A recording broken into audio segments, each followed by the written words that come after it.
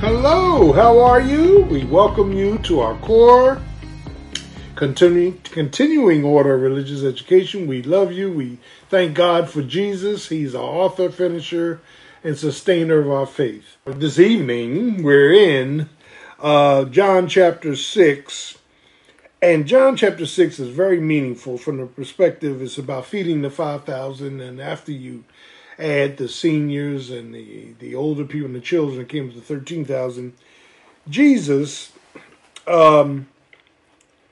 verse 2 says, and a great multitude followed Jesus because they saw the miracles that he did. And the story unfolds that when Jesus then lifted up his eyes and saw a great company come unto him, he said to Philip, he said, how shall we feed this many people? Now I'm paraphrasing. What are we going to do with this many people, being that they are hungry? Now that's the gist of the story. And then it goes on to say, because Jesus knew what he was going to do. Now I want you to think of that in terms of, he asked Philip, testing him, what are we going to do? And then the Bible says, for he knew what he was going to do. Now that leads me to believe that God already knows what he's going to do in our lives. He already, regardless of our prayers, our waiting, God already knows exactly what he's going to do in our lives. I want to suggest 3 areas that God already knows what he's going to do. And I'm glad that the Lord already knows what he's going to do, because many times I don't know what I need done. Like Romans chapter 8, verse 27, where the Spirit prays for us because we don't know what to pray for. So the fact of the matter is, what is it that Jesus knows what he's going to do? First of all, he knows what he's going to supply by way of our needs. He already knows that. Now, the reason that is such a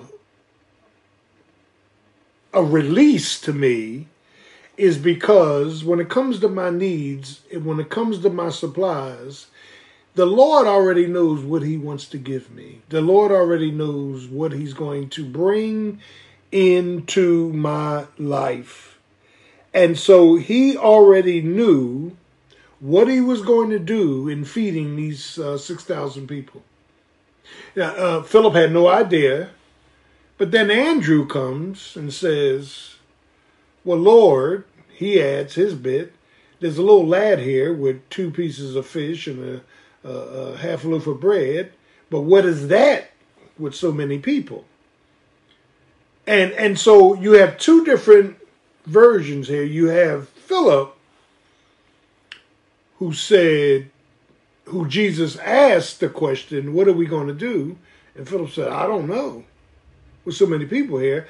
And then Andrew offers a suggestion, but says, what is that little lunch among all these people? Now, let's look at this kind of scientifically.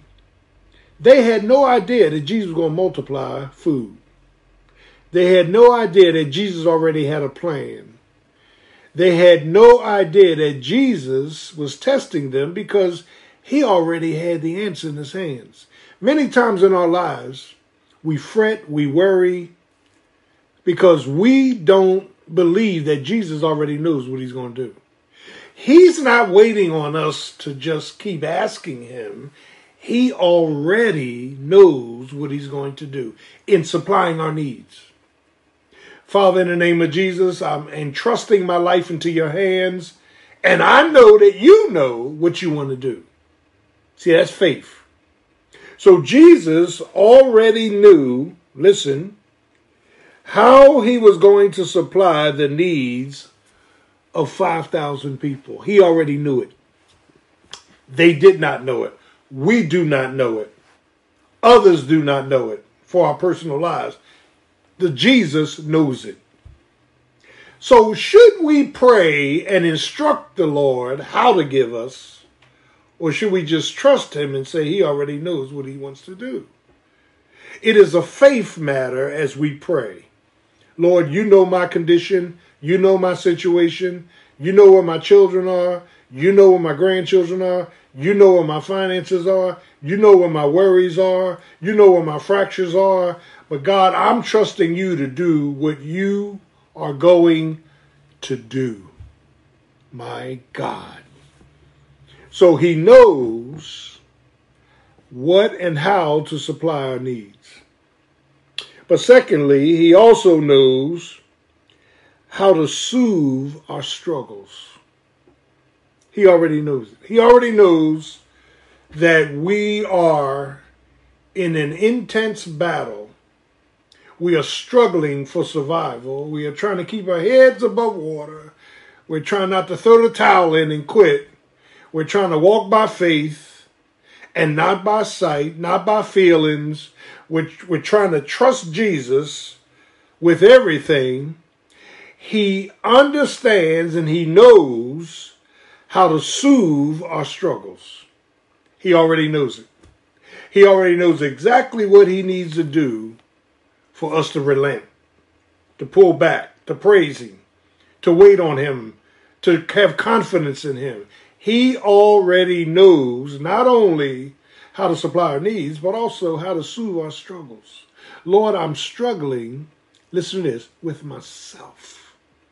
I'm struggling with my issues. I'm struggling with my hurts and my hindrances and my history. I'm struggling with the way I reason and I think. I'm struggling, Lord, in keeping the faith and trusting you and you alone. So God understands our person. He understands our problem. He understands our pitfalls, falling short. God already knows all that. I guess what the Lord wants us to do is acknowledge that we can do nothing without him. Lord, I need you to take this. I need you to bring this. I need you to establish this. I need you, Lord God, to heal me. One of the most powerful two-word phrases is remember me. When Jesus was on the cross, he said, the thief turned to Jesus that was dying with him and said, remember me. When you come into your kingdom, remember me. He didn't have a long laundry list. Just remember me. And if we in childlike faith just ask the Lord, just remember me. Remember my situation. Remember my history. Remember my hurts. Just remember me.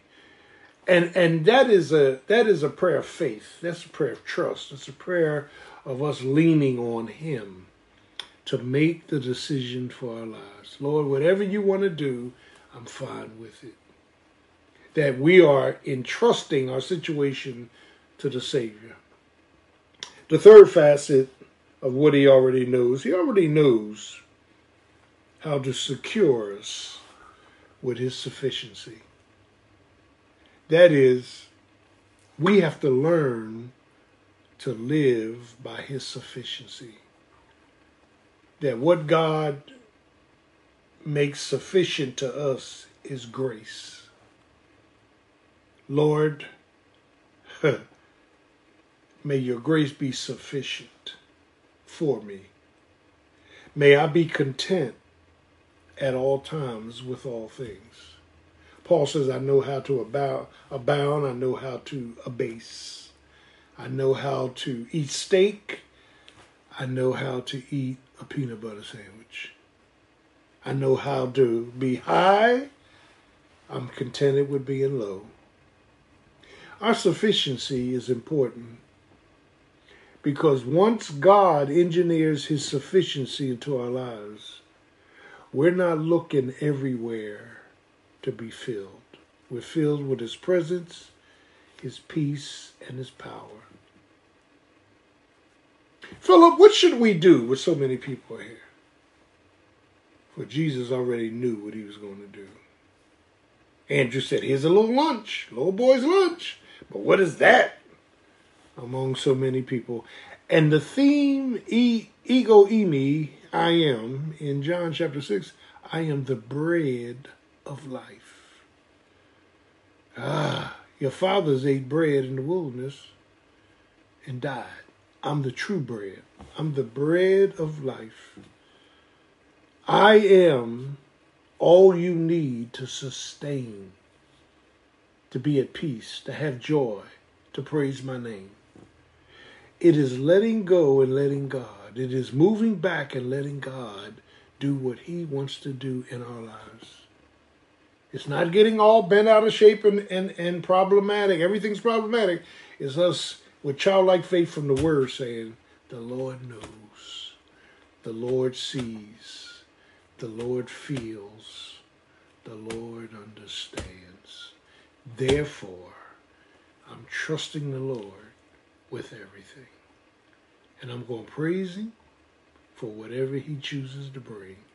Because that would be, listen, the greatest blessing I could ask for. Because it's coming from the hands of Almighty God. For he knew what he was going to do. God bless you. Have a great evening. We love you. Pray for me and my family. Praying for you. Be safe. In Jesus' name, amen.